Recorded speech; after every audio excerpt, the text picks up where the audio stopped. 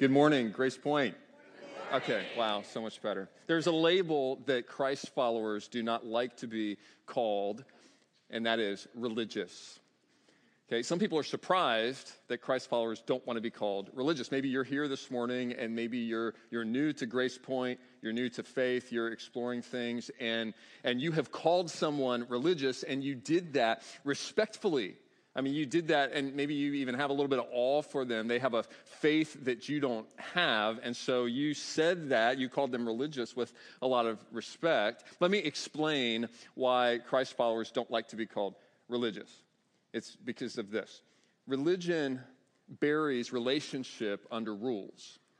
Religion buries relationship under rules, and it feels like you're tied up. And so Christ followers have found a freedom from rules by having a relationship with God, and they don't want to go back to the rules. Actually, following Christ is a progressive experience of experiencing more freedom as we go. I mean, there's still a tendency, those rules still are trying to pull us back all the time, even when we're doing good things. I meet with a group of young men for discipleship, and we were talking this week about spending time with God on a regular basis, cultivating our relationship with God through a quiet time every day, reading our Bible, praying. And one of the guys was so open, I appreciated his honesty so much. He said, I do that, and I get up in the morning, and I read my Bible, I pray, and I spend time with God, but it just, most of the time, it feels like a duty. And it's true. I mean, the things that we do, sometimes we're doing things, and we're doing good things, we're doing the right things, and it can still feel like we're tied up and following rules. And so this morning, what I want to do is talk about the freedom that Jesus brings through relationship and how we can experience more of that. So if you take a Bible and turn to Luke chapter 13, that's where we're going to be this morning. We're in a series. If you don't have a Bible with you, there's one on the seat, and Luke 13 is on page 967. Last week, we talked about the fact that we can't escape passing, but we can escape perishing. We can't escape passing away out of this life unless Jesus comes back before we die. We can't escape passing because death is now a part of our experience because sin is in the world. So we can't escape passing, but we can escape perishing. See, this life is temporary, but perishing is eternal. And so the antidote to perishing is to repent. To change our mind, to agree with God about how to have a relationship with Him, to admit that we have sinned and that sin separates us, to believe that Jesus provided the antidote for sin. He made the sacrifice in our place, and then to confess Jesus is Lord and to follow Him. That's how we escape perishing. Today, we move out of a very long stretch in the book of Luke. We've been in a long stretch of Jesus teaching. And now we come to a scene where he's going to do a miracle. It's the first one we've seen in a while. So we're going to start in verse 10. Now, Jesus was teaching in one of the synagogues on the Sabbath. And behold, there was a woman who had had a disabling spirit for 18 years. She was bent over and could not fully straighten herself. When Jesus saw her, he called her over and said to her, "Woman, you are freed from your disability." And he laid his hands on her, and immediately she was made straight, and she glorified God. All right, before we go on, I just want to pause, and we need to celebrate what just happened here. Okay, so imagine having a physical disability for 18 years. Jesus speaks to you, and suddenly it's over. Actually, some of you don't have to imagine having a physical disability for 18 years. Some of you know exactly what that's like. And you would give anything for Jesus to say to you, you are freed from your disability, and to have it end like that. Some of you have maybe not a physical disability, but an emotional disability. It's one that people can't see. It's depression. Or it's PTSD. It's something you have carried with you for years and years and years. And you would love for Jesus to say to you, be freed from your disability. If someone this morning, if someone, one of you had a disability for 18 years, you came up and our elders prayed over you and you were freed, like that would catch our attention. That would be amazing. Luke was impressed by this because remember, Luke is a doctor, and so he loves to show how Jesus has power far beyond any power that humans have. So he points out in verse 13 that Jesus laid his hands on her and, what's the word? Immediately she was made straight. So it didn't take years, it didn't take hours, it didn't take moments. Immediately. Luke is impressed by this as a doctor.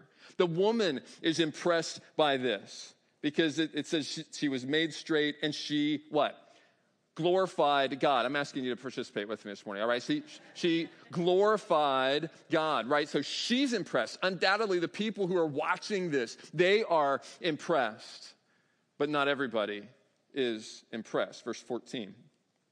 But the ruler of the synagogue, indignant because Jesus had healed on the Sabbath, said to the people, "There are 6 days in which work ought to be done. Come on those days and be healed, and not on the Sabbath day." The woman was not the only one who walked into the synagogue in bondage that day. Verse 15, the Lord answered him, "You hypocrites, does not each of you on the Sabbath untie his ox or his donkey from the manger and lead it away to water it? And ought not this woman, a daughter of Abraham, whom Satan bound for 18 years, be loosed from this bond on the Sabbath day?" Now, here's the punchline, okay? So here's the point of this whole scene. So the point of the scene is not just Jesus confronting this man. It's not that the ruler of the synagogue came against Jesus and Jesus came back, and that's not the point. The point is right here at the end in verse 17. As Jesus said these things, all his adversaries were put to shame, and all the people rejoiced at all the glorious things that were done by him. There's 2 ways we can respond when Jesus sets somebody free. We can rejoice, and we can be excited that they finally got free, or we can be put to shame if we don't agree with what Jesus did. See, all the hearts of all the adversaries had to do was let their hearts be melted by what Jesus did, but he was so attached to the way things had always been done that he couldn't receive what was new. See, Jesus unbound something that he preferred stay tied up. And the question for us this morning is, how will we respond when Jesus loosens what's been tied? How will we respond? When Jesus loosens something that's been tied, how will we respond? See, Jesus is confronting some very deeply held beliefs here. And they're not bad beliefs. Okay, this synagogue ruler believes that he believes that you should obey the law. You should not work on the Sabbath. That's a law that God gave. He said, "Don't work on the Sabbath." The word Sabbath means cease. So stop your work, take a break. Remember that the world does not revolve around you and what you can do. It actually revolves around what God has done and can do. And so you just need to take a break and realize that and put your life in his hands for a day, a week. Certainly we can do that. I mean, that was a law that God gave to us. But here's what the rulers, the religious leaders did over the years. They added rules to that law because, and it was well-intentioned, because they didn't want to get close to breaking that law. So they're like, let's stand way back here. Let's be sure that we don't break that law. So we're going to add rules. We're going to say there's only a certain distance you can walk on the Sabbath. Past that, it's work. You can't kindle a fire on the Sabbath. That's work. And so they came up with these extra rules that were not things that God gave them to do. And they got caught up in the rules instead of the heart behind the rules. And so the question is, exactly what kind of work did Jesus do with this woman, freeing her? I mean, he spoke to her. He called her over. He placed his hand on her. and she walked away healed. Where's the work in that? But in the ruler's mind, the synagogue ruler's mind, it broke out of his boxes. And so there's no rule against compassion. And yet that was the way he was seeing this. But here's the thing. When somebody counters a deeply held belief that we hold, our knee-jerk reaction is to be defensive, is to defend our belief. I mean, especially if it's well-intentioned, especially if it's doing something for God. But it could be in some other area of life. If it's the way we relate to God, or it's the way we relate to the people around us, or if even the way we relate to ourselves, if we have a deeply held belief and somebody challenges that, then that's a point where we tend to resist. We may be holding on to chains when Jesus wants to set us free. Getting free is really what the focus is in this scene. There's a repeated word through this, and we can't see it in the English, so when I'll point it out to you, we'll put up on the screen. In verse 12, Jesus talks to the woman and says, "Woman, you are freed from your disability." Freed is a key word there. In verse 15, he says, does not each of you on the Sabbath untie his ox or his donkey and lead it away to water it? The word untie is a key word there. And then in verse 16, he says, ought not this woman, a daughter of Abraham, whom Satan bound for 18 years, be loosed from this bond on the Sabbath day? All three of those words are the same word in Greek. It's the word luo, from which we get our word loosed. So Jesus is making a point here. Woman, you're freed. You are loosed now. And then when the synagogue ruler counters him, he says, you're a hypocrite because you loose your own animals. You have enough compassion on your animals, or at least you care about them because they mean some kind of financial gain for you. You have enough compassion that you're willing to loose them. Shouldn't this woman be loosed from her chains that have bound her all this time? What's your deal? See, Jesus is all about bringing liberty. He talked about that in his mission statement, which is earlier in the book of Luke. We'll put this up on the screen for you in Luke chapter 4. Jesus in another synagogue, teaching on another day, on another Sabbath, the scroll of the prophet Isaiah was given to him, and he unrolled the scroll and found the place where it was written, "The Spirit of the Lord is upon me because he has anointed me to proclaim good news to the poor. He has sent me to proclaim" what? Liberty. Please wake up. He has sent me to proclaim, yes, to the captives and recovering of sight to the blind, to set at those who are oppressed, to proclaim the year of the Lord's favor. Jesus is all about setting us free. He's about unbinding. And wouldn't you expect that everyone's going to be excited about that? Wouldn't you expect that people would see this woman coming in? She's been loosed after 18 long years. Wouldn't you think everybody's going to be excited? But not everybody is excited. Because sometimes we hold on to what we know. And the religious leaders have become really good at something that is a danger for you and for me. And that is knowing the Word of God better than we know the God of the Word. Sometimes we know the Word of God and we add rules into it and we miss the God of the Word who has compassion. Jesus said this in John chapter 5, "You search the Scriptures because you think that in them you have eternal life. It is they that bear witness about me, yet you refuse to come to me that you may have life." See, freedom is not found in following rules. Freedom is found in following Jesus, following a person. And Jesus wants to set us free. Verse 16, "Ought not this woman, a daughter of Abraham, whom Satan bound for 18 years, shouldn't she be loosed from this bond?" There's such compassion. See, Jesus chose compassion over custom. Sometimes we get caught up in the customs of men and we miss the compassion of God. Jesus chose compassion over. There's compassion here that I need to show you because we can't see it again in the English translation. But here's what Jesus says in verse 16. He says, this woman is a daughter of Abraham whom Satan bound. Behold. There's a word that was left out here because it's just weird in the translation. But it's like he's underlining she has been bound for 18 long years. He's kept her bound. Isn't it time for her to be free? So don't miss something. That is that Satan has kept her bound and Jesus set her free.